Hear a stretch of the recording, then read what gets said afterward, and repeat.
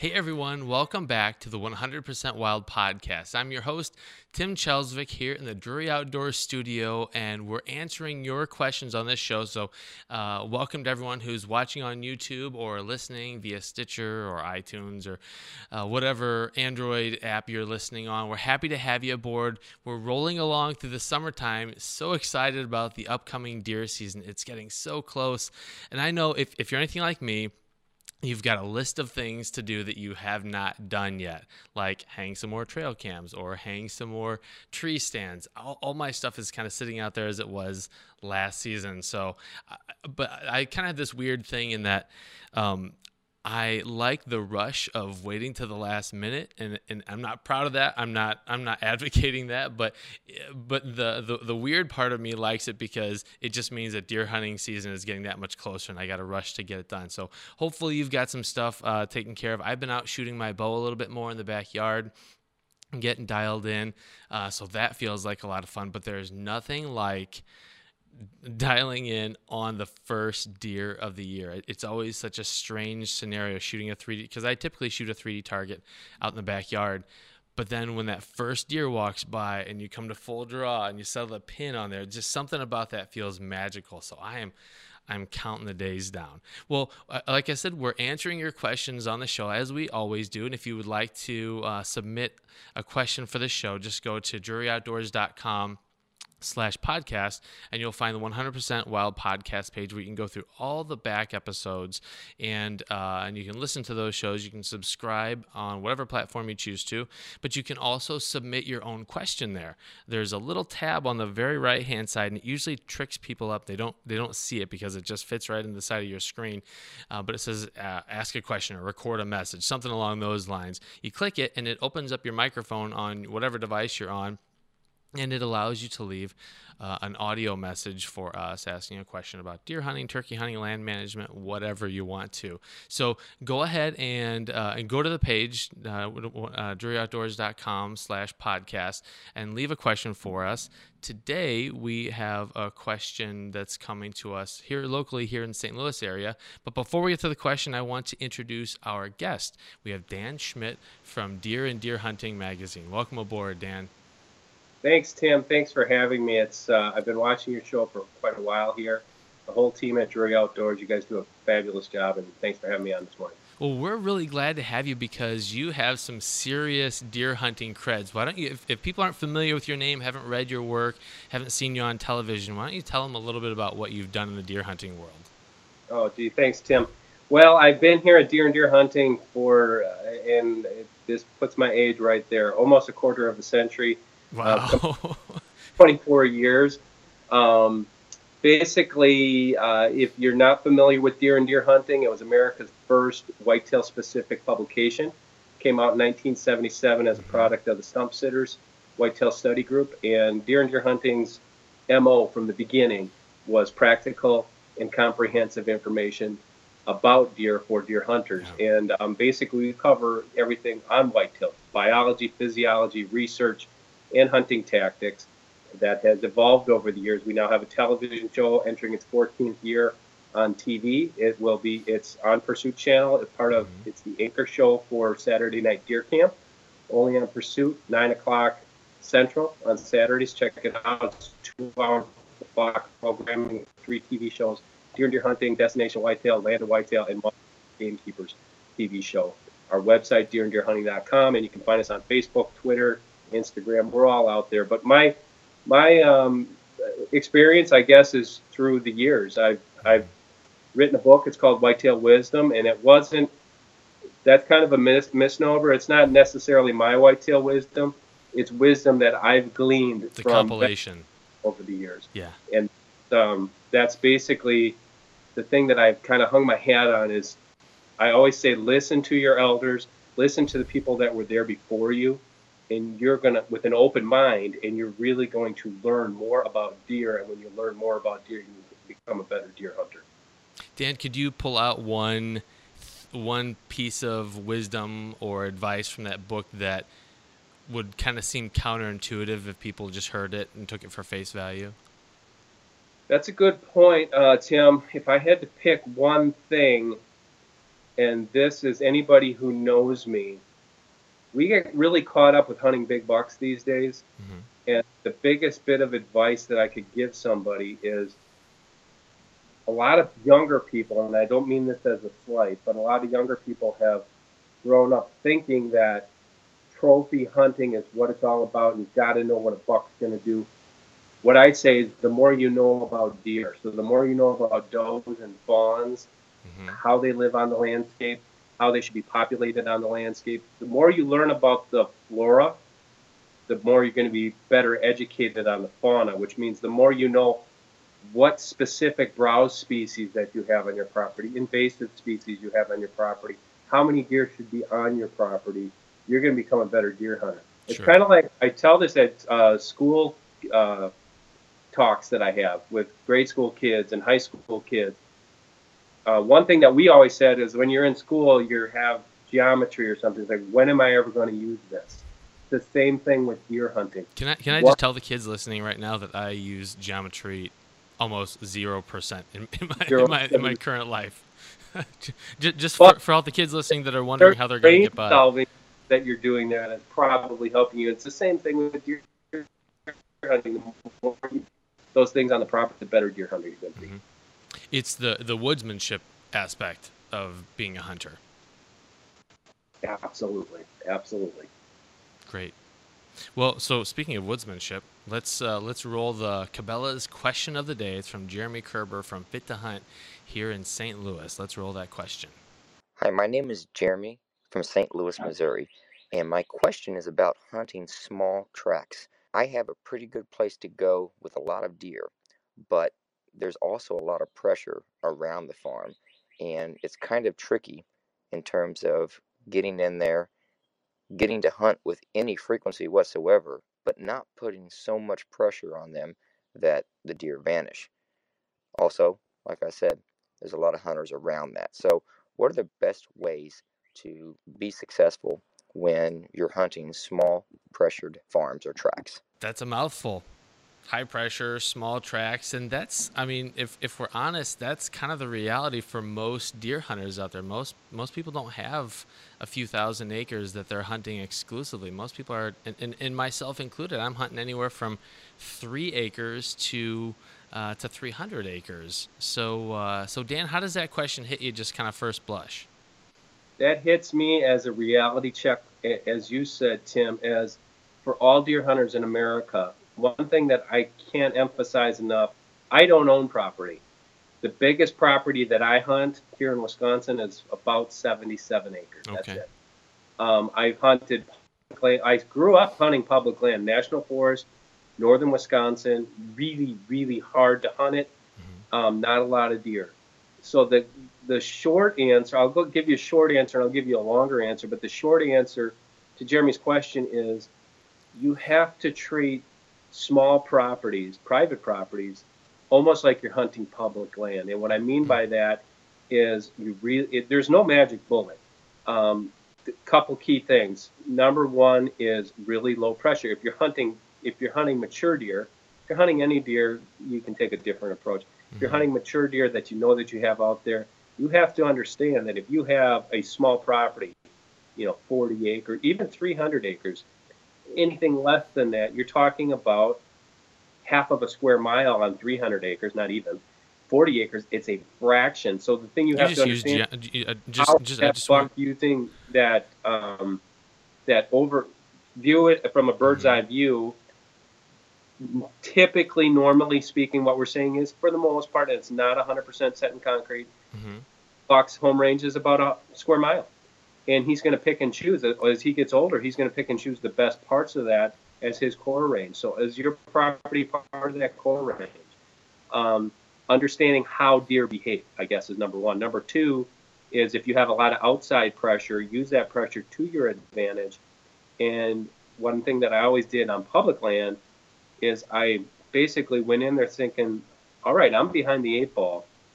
I'm not going to be able to hunt whenever I want to. Just because I have Saturday and Sunday off doesn't mean I can hunt Saturday and Sunday. I might have to take some of my PTO time to hunt a Wednesday or a Thursday. It takes a lot of discipline to do that, too. Absolutely. That's a really good point. Discipline is probably number one. Knowing how deer behave is number one. Discipline on your part is number two, and how you approach that property, almost walking on eggshells as far as entry and exit routes to your tree stand. Just because it's 5 o'clock and you got to get home for whatever appointment or reason doesn't mean you take the fastest way out of there. Yeah. You might, jump in a creek and wait it out, or walk all the way around the property, or come out 2 hours. I've done that many times.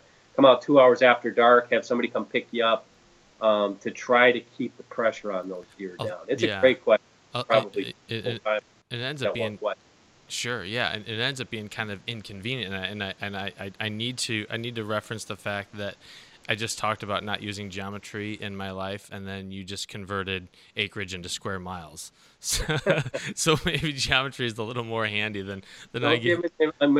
Math question. Right. As deep as that. Right. One of the acres, or one of the acreages that I hunt is it's a 9-acre parcel. And my buddy and I were hunting it, so we had 2 people hunting it, and we killed a lot of good deer off of it. And he put a hit on a really big buck that we just it trailed off into some private property. We were never able to secure permission to go continue trailing it, which was just a shame. But we started recognizing that deer hunting on the weekend was different than deer hunting during the week, which kind of supports your notion about maybe you had to take PTO as opposed to hunting the weekend. And at first it was kind of a joke, but then as we started to really dig in, it was absolutely true. And we'd tell our friends about it, and they would say things like, well, deer don't know what day of the week it is. And we weren't purporting that, but deer respond to human behavior. And human behavior is different on the weekends than it is during the week. So that was a factor that a lot of folks that maybe don't hunt in areas where there is that much pressure have to consider. But we had to. Literally, the day of the week mattered. Absolutely. And I would go as far to say is, not in a literal sense, but deer do know what day of the week it is based off of pressure. They, as you know, they're going to pattern us just as much as we're going to pattern them. And over all those years of hunting public land, Tuesdays were my best day. Really? Why? Maybe that's because I took Tuesdays off more than Wednesdays. But what I found out is all that pressure, especially on those big public national forest pieces, it was guys took off Friday, and they got the Thursday night. They hunted Friday, Saturday, Sunday. They went home, and my, I guess, rudimentary way of viewing that was, I'm going to take off Monday and Tuesday, maybe Tuesday and Wednesday. And it was always given that property an extra day of rest, that there weren't people out there. They finally started falling back into their natural rhythm. Not saying that's going to be the case where you're hunting in Missouri as opposed to where I'm hunting in Wisconsin or somebody's hunting in Maine, but it's something to think about. You have to try. We have a really good series. I don't know if you've seen it. John Eberhart, called Public and Pressured Land Deer Hunter. It's a video series on our website. John has hunted almost exclusively public and small private parcels in Michigan, the highest deer population in the country. And these are some of the things that he has helped teach me. And he's got 53 Pope and Young bucks in the book. So, I mean, it's like he's kind of a guy I want to listen to. Yeah, no kidding. But that's the type of tactics that really can help turn the corner for you. There's almost 2 layers there. You're hunting the deer, but then you're also hunting around other hunters. Absolutely, and that goes no matter where you hunt. Yeah. Unless you got 1,000 acres and you got it all yourself and you don't have problems with neighbors, that's the way you got to basically view it. So how do you handle scouting, hanging stands, all those kind of things that do result in pressure, but you have to do them regardless?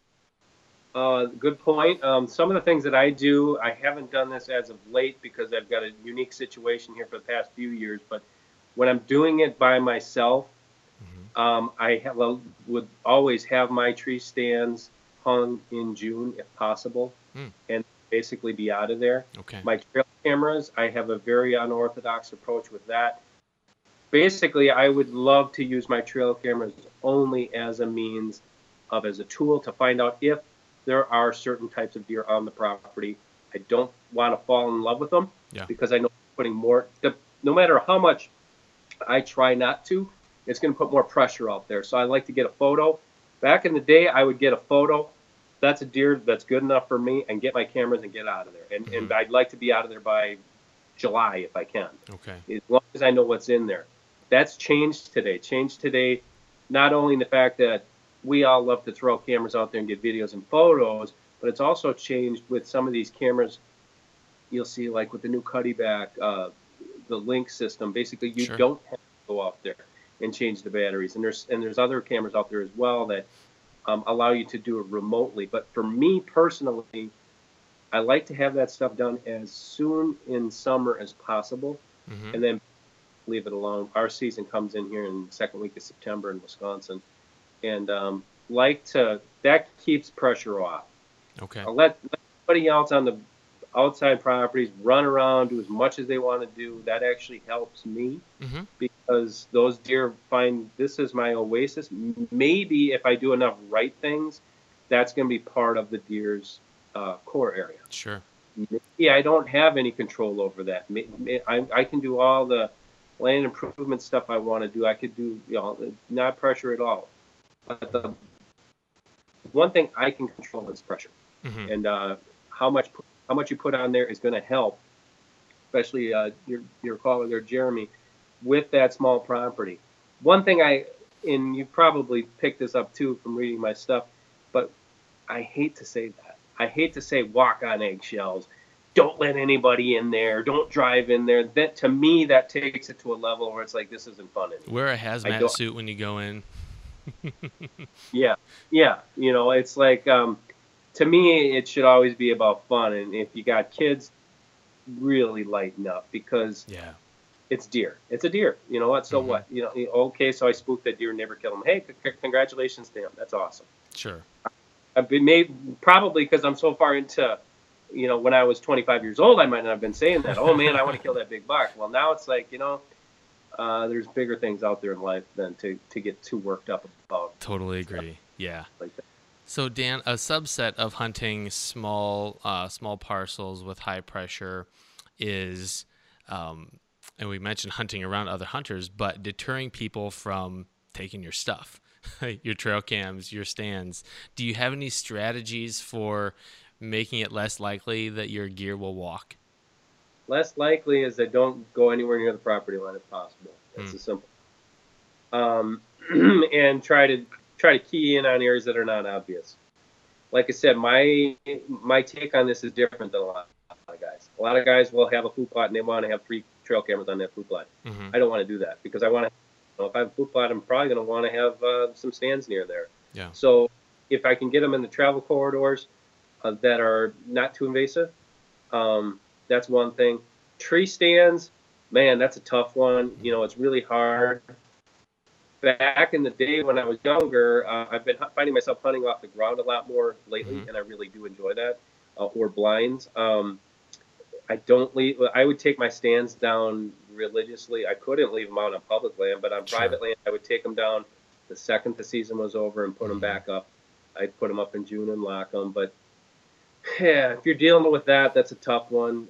Like you said, the human dynamic, it really depends upon where you're at. If you don't have good relations with your neighbors, that's something that hopefully you can work on to make it better. But if you can't, then that's something you're going to have to strategize around to try to have people, and stealing stands, stealing trail cameras, things like that. Then it's getting to be a point where it's like, I don't know. We got to figure something else out. Yeah. You bring up a great point around neighbors, because it's you really have to think. You can't think about the area that you're hunting as a 10, 50, 60 acre parcel. You have to consider the entire picture, because that's really what the deer are doing also. They don't care where your property line is. They don't know that. There's one property that's a great example of this, that the neighbor to the west hates hunting. Total animal lover, hates hunting, doesn't even like the fact that I squirrel hunt that property. The neighbor to the east wants to have a garden and wants to have landscaping in her yard and shrubs and things like that. She wants the deer gone. And so I know that I've got kind of 2 blocks. While I'm not hunting her property, I know that if a deer goes over there, that I can go retrieve it. On the other guy's property, not so much. So even that influences where I hang my stands. And I've passed on deer that are kind of heading to the guy to the west property because I don't even want to mess with the drama of having to go over and try to get access. But talk a little bit about the conversations you've had, or how you kind of put together coalitions of neighbors, if you do, or adjacent property owners, so that you're on the same page and can avoid some of that. That's a good point, Tim. Basically, that just boils down to, okay, like I said, I'm going to show my age here. When I grew up, you knew all your neighbors and you got along with all of them. Mm-hmm. And that was regardless of, there's some neighbors that just were not real easy to get along with. But you know what? You still brought them something on Christmas. You still stop by to say hi. Sure. You might have been in an uncomfortable situation, but you weren't talking about deer. You're just talking about life in general. And as far as dealing with neighbors, that's something you gotta really. The biggest thing I see with deer hunters today is they're spending gobs of money on either buying land or leasing land. Mm-hmm. And then when you do that, when you start throwing dollars around, you start becoming possessive of it. Yeah. And when you become possessive of it, you start slapping up no trespassing signs, you start slapping up QDM signs, you start getting all bent out of shape because some guy's cutting firewood when you're trying to go deer hunting. You have to understand that, like what you said, we're in the minority. There are a lot of people out there who are buying rural country land who do not care about hunting. Yeah. They might not care one way or the other, but they have other interests. They might be growing grapes for a vineyard. They might be. I have a neighbor that does that. They bought 25 acres and they just have it filled with grapevine. Okay. Other people who want to, and it's like we get caught up thinking like we're the only ones out there. Yeah. So what? It's my advice. It's not real earth-shattering. Is that you really got to rein yourself back, become a better. I'm not preaching here, but become a better human in the fact that you genuinely care about them. You're not being nice to them because maybe they're going to let you blood trail a deer on the property. You don't be nice to them because maybe they're going to not get their nose out of shape if you put us right on the property line. It's just about being a good neighbor. And if you're being a good neighbor that way, and maybe do all these nice things and they're still a jerk to you, guess what? You turn the other cheek and you still be nice to them. Right. Because you have to rely on your neighbor. You're hoping that not to trail a deer, but you're hoping that if your house is burning down, they're going to call the fire department because they care about you. I mean, it's this is you're right. Stuff that was 3,000 years ago that I basically think a lot of people have maybe forgotten a little bit. You're right, and for better or worse, we represent the collective of hunters, and so the one interaction we have with someone who maybe is not on board with us is going to flavor their entire perspective of who hunters are. And in fact, I did have a run-in with the guy that hunted that owned the property to the west of where I was hunting. I was back there squirrel hunting with my daughter. I had my 17 HMR with me, and he started hollering, "Hey, we got horses back here." And, of course, I was taking safe shots and everything, but he heard the crack of the rifle and didn't like it. And so I intentionally laid my rifle by a tree, opened up the bolt, and then went over and talked to him because I felt like going over to talk to him with my rifle in my hands was not a good idea, just because I didn't want there to be any kind of power differential or for him to feel threatened, because I want him to have a favorable view of hunters, and I want him to understand that 99% of hunters are reasonable individuals. And I've dealt with people just like that. No matter what you do, no matter how nice you are, no matter how many times you take the high road, you're going to be viewed, justifiable or not, you're going to be viewed as that skanky hunter because you're killing stuff. Never heard that term before. You're your daughter how to squirrel hunt, which I think is awesome because we don't see that anymore. Yeah, what happened to squirrel hunting? What happened to rabbit hunting? No kidding. That's how we grew up, and I think that is awesome that you can number one, you can still do it, and not what I mean is that somebody's like, oh my God, you're going to scare all the deer away. Or you're messing up our bedding areas or things like that. There's a time and place for all that stuff. Yeah. But I guess the point is the way you approached it, putting down your gun, walking over there, even if it's taking that next step and following up and saying, hey, you know what, we're gonna walk over there, we're gonna talk to this guy, and just have a conversation, saying, listen, we're hunters, we like to hunt. We're gonna be respectful of your property Yeah. lines. We're gonna be respectful of where we're shooting and that kind of thing. That stuff needs to be done before the season. Mm-hmm.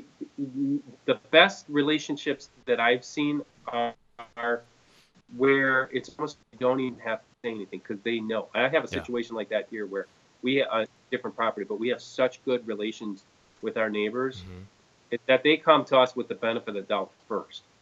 That's And great. then we say, hey, listen, this is what happened, or this is what happened, or that's the kind of thing. It's like if you're hunting with your family, Mm-hmm. you know, you got to kind of treat them almost as an extension of your family. It's really hard these days Sure. because, everybody's not on the same page. The world seems a lot meaner than it used to be. It So, really is, and if we wait for anyone else to be nicer, it's not going to happen. So it's incumbent upon us to make that happen. that's right. Mm-hmm. So one of the pieces you wrote, and you also referenced it in earlier on in our conversation, was waiting a couple hours until after shooting light to get out of your stand to avoid spooking deer. And I've been in situations where I know getting out is probably going to spook deer, but I also want to get home. But let's talk about ways of getting in and getting out of your smaller property that are going to be as low impact as possible, because that can make or break a hunt. That can make or break, and the more innovative that you become, the better it becomes. I've walked through hog lots to get to a back end of a property. You may get an award because I don't know anyone else that's done that. Yeah, I've done that. I've walked through horse pastures, although I'm not keen with horses because I'm just breaking out that they're going to attack me or something. But the best ways are is if you do have like a little creeks are the best way for me. I can walk through a creek with my muck boots on, and I can get to a spot, jump a spot, and get in. For me, it's normally going way out of the way, and then basically knowing, excuse me, where those bedding areas are, Mm-hmm. where the deer are going to be, and then trying to completely get around that, and then getting to that stand. Some of on the public land, it's been written about and talked about to death. Is that that midday hours from 10 to 2 are the best? Not necessarily the best. They can be the case in some remote areas. One thing that I've found, and I've written about this many times, is on really pressured land. Mm-hmm. Okay, we always talk about staying in after sunset.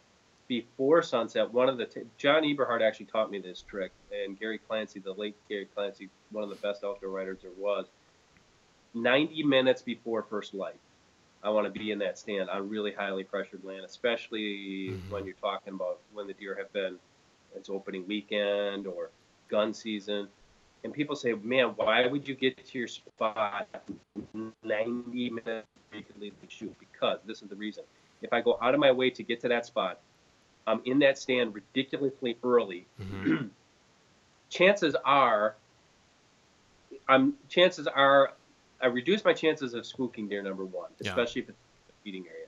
Number two, if I do spook a deer, maybe I just bump him a little bit. Mm-hmm. There is a chance that he could settle down enough that he's going to come back through there right at first light. If I bust him on my way in, it's over pretty much. I mean, you're not going to have a chance. So that is one thing really hard to do, to sit there for an hour and a half and then, especially if you're like me and you have a bad back or bad knees or something, and it's like, man, I can't sit here but for 4 hours. Now I just wasted half of that in the dark. That's tough, but it's a good tactic.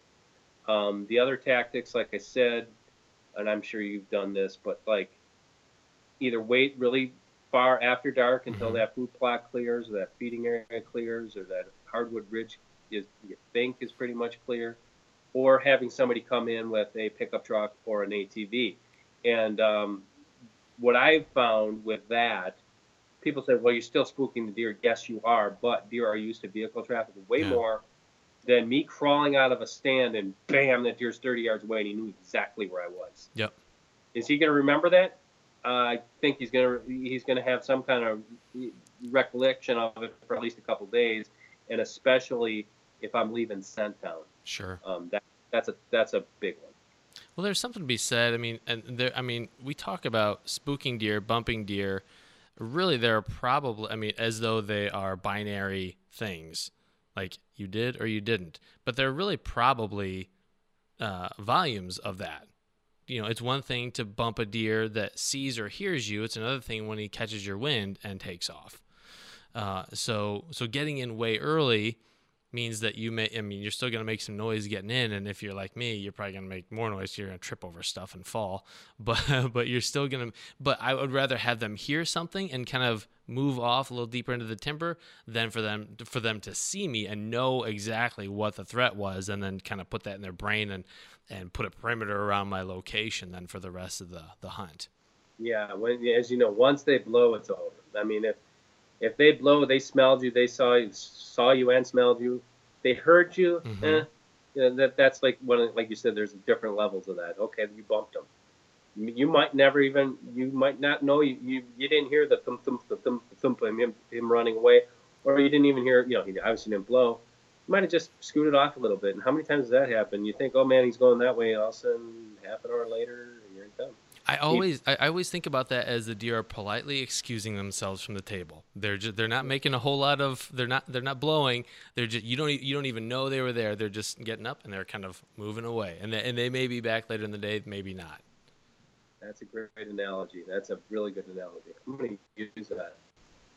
Feel free. Yeah, I didn't copyright it, so it's all yours. Unfortunately, I have a lot of experience with politely excusing deer from the area. And one thing I want to bring up, because it used to be my concept that if any deer blows, then the hunt is pretty much over, unless I got a lot of time to make up for that. But we were doing a late season hunt. It was December 23, I think, here in the St. Louis area, and the winds where I hunt were in these Ozark ridges, and they're always shifting. They're never the same. And we blew some does out, and it was probably 2:30 or so. But around 5 o'clock, the deer start pouring back in. We actually killed a really nice buck that evening, and to me, it kind of drove home the point that, in my experience, that deer that blew is probably not going to come back. But other deer that maybe didn't hear that are off in the distance, the game is still on for them. So getting out of your stand may not be the best thing if you happen to hear deer blowing. What do you think? Great point, Tim. That is another thing, is we get caught up a lot of times with absolutes, and there's nothing ever absolute with deer hunting. I've had that happen many, many times. If a deer, let's face it, deer blow all the time. They're wild animals. They're blowing it. They can blow. They blow at coyotes. They blow at anything. Is that just because that deer blew? Does that other deer that's 300 yards away know that there's a human there? No. I mean, if there's another deer right next to it, well, okay, those deer ran away. But like you said, there's other deer. They could have had their head down eating acorns. Yeah. The ridge over the top. Just because I see that a lot. I see that a lot, especially with videos and TV shows. The guy says, "Oh man, he blows this. That's it. Let's get out of here." You don't know. You don't know what's over that ridge. Right. You don't know what's down in that creek. There's so many things going on. And just because one deer blows, it might be game over for that particular deer, but it's not game over all the time. One thing Richard Smith taught all of us through his writings, great outdoor writer and great hunter from Michigan, is he wrote an article once for us called "Never Say Die."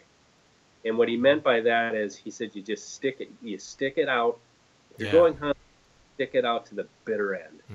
And the guys who do that are the guys, especially public land hunters. Public land hunters, they stick it out. They have a short memory. I don't know if you're a baseball fan, but they always say you got to have a short memory, especially if you're a football fan. If you're a cornerback, the first thing they teach you is you have to have a short memory. You might have been burned for a touchdown on that play before, but you get back in there. Deer hunting is very similar. You have to have a short memory. You got to be smart about it, but at the same time, there's certain things like, you know what, I'm gonna stay put. I'm gonna ride this up. I might have blew it with that opportunity, but there might be another one running. It's a really good point. And there's no harder time. A lot of times, I'm sorry. Go ahead. We get caught. absolute. Yeah, and there's no harder time to stick it out than late season. When your stomach is growling, your toes have gone numb, and the sun has gone down. Just the last little bit of shooting light is left, and you want to get back to the truck with a little bit of light left, so you're not stumbling around. But ultimately, that's when, in my experience, I've killed the most deer, seen the most deer at that very last sliver of light at the end of day, and that's what keeps me coming back. Yeah, you're right. It's never saying die. It's being an eternal optimist that you're out here anyways. You might as well stick it out because you can't kill them walking back to the truck. That's right. That's right. Well, sometimes you can kill them walking back to the truck, but you can't kill them when you're back in the truck. Right. Yeah. So I mean, and that brings up a great point. There are times where I will get down out of the stand and knock an arrow and have my release ready to go as I walk back, because you could encounter something on the way to the truck. Well, Dan, are there any other kind of small tract, high pressure hunting tips or advice that you'd want to share with folks? Boy, there's a lot, but basically, it's just about being smart, being confident. Don't get depressed, because and like I said, always understand that this is not what you watch on TV. And what you watch on TV, I trust me, I'm sitting here in an office where we edit the shows to make them look like it's all easy. It's not. Yes. Even on properties that it should be easy, it's not. Yeah. It's about the word you used in the beginning of this program, and it's about woodsmanship. Master your woodsmanship. Be smart on how you approach things, and I don't want anybody to take this wrong way. Never take the lazy way out. Don't park there because that's the easiest walk to your truck, or to your stand, or maybe the easiest way back out to your truck. Park in a spot where it's going to be least invasive to not only deer but other hunters. That was a trick that we used when we hunted public land in the Chequamegon National Forest in the 1980s. Finding a deer or seeing a deer was a big thing back then. And we always would park so far away from where we hunted because we did not want to tip our hand to other hunters to where we were hunting on public land. And now when you do that with private land, like a situation you talked about, when you might have an anti-hunter and a non-hunter, don't let them see you walking out there, not for the fact that you don't want to offend them, just for the fact that that's one extra advantage to you, because they might not come try to screw around with you and ride their horses through there because they know you're hunting or something like that. So it's just about all those little extra things that you do. It's not about planting this kind of food plot or hanging your stand 25 feet instead of 20 feet or all these other things. It's more of those little things on how you get there, how long you stay, how conscious you are about scent control and wind direction and things. Those little things add up to the big thing, and that's consistent success. Yeah, and it's like anything that is real and valuable in life, you're going to have to work for it. There's no easy out. You're going to have to do things that are inconvenient and different than other hunters if you want to be successful. So couldn't agree more, Dan. Thank you. Perfect. Well, Dan, if folks want to get a hold of you or see more of your work or read your writings, how would they do that? Sure, thanks. Deeranddeerhunting.com, spelled out, deeranddeerhunting.com. I have a blog up there every Friday. Facebook, Twitter, Instagram, just type in Dan Schmidt Deer if you want to connect with me personally. You'll find me. Unfortunately, I do respond to just about, well, I shouldn't say just about. If somebody sends me a message, I will respond to them regardless of how they get a hold of me. Deer and Deer Hunting's TV programs, again, it's Saturday Night Deer Camp on Pursuit Channel 9 Central on Pursuit. And deeranddeerhunting.com, Deer and Deer Hunting's Facebook page. We're there to try to help everybody enjoy the experience. Yeah, awesome. Well, Dan, thank you so much for joining us. One of the things I did not get a chance to mention at the start of the show, but one of the things I really appreciate about Deer and Deer Hunting is that you will not find clickbait content on the website. Deer and Deer Hunting is legit deer hunting information with no frills. So I can't tell you how much I appreciate that. And if folks want to see, absolutely, and that's there's there's a lot of clickbaity kind of stuff out there floating around. But if folks want more Drury Outdoors content, follow us on DOD TV on YouTube. Facebook, Instagram, Twitter, all the usual social media places. If you want to get this show, you can find it on the YouTube channel. You can also find it on the website. You can subscribe there. You can subscribe to the audio version of the podcast. If you want to see our beautiful faces, you can check us out on YouTube. Also, the countdown is on for DeerCast, August 28th. Put it on your calendar. The most innovative deer movement forecasting app ever is launching August 28th for iOS and for Android devices. Go to DrewYOutdoors.com/DeerCast. And you'll be able to see a video of Mark and Terry and Matt and I talking in depth about DeerCast. It's free for this first deer season. So you'll get not only the DeerCast movement predictor, which is based on Mark and Terry's combined 70 years of deer hunting experience, but you'll also get the entire back catalog of VHS and DVD titles to 1989. So if you want to see some old school Mark and Terry turkey and whitetail hunting footage, you can go on there and you can access that entire catalog. You'll see all the buck kills live this season as they happen from the team. See journal entries. And we also have articles that we'll be posting on a daily basis. So that's DeerCast, DrewYoutdoors.com/DeerCast, and you will see everything there is to see about DeerCast. It's free, so go check it out. It's a big deal, August 28th. We're really excited about it, and we're excited to get it into the hands of people and for folks to give us feedback on their success with it.